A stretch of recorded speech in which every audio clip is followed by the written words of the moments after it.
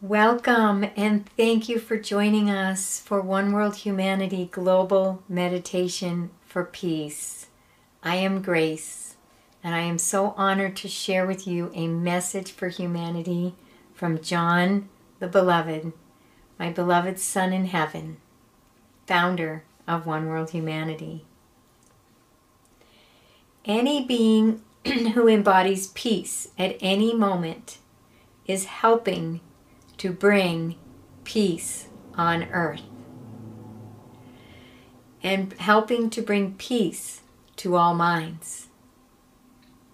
The vibration of peace, when held purely in the heart, affects all life in a deep and powerful way.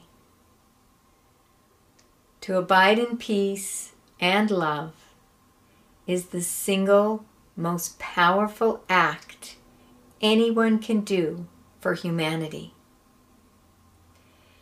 and all species of this planet and the universe itself. Thank you for joining me for Message for Humanity.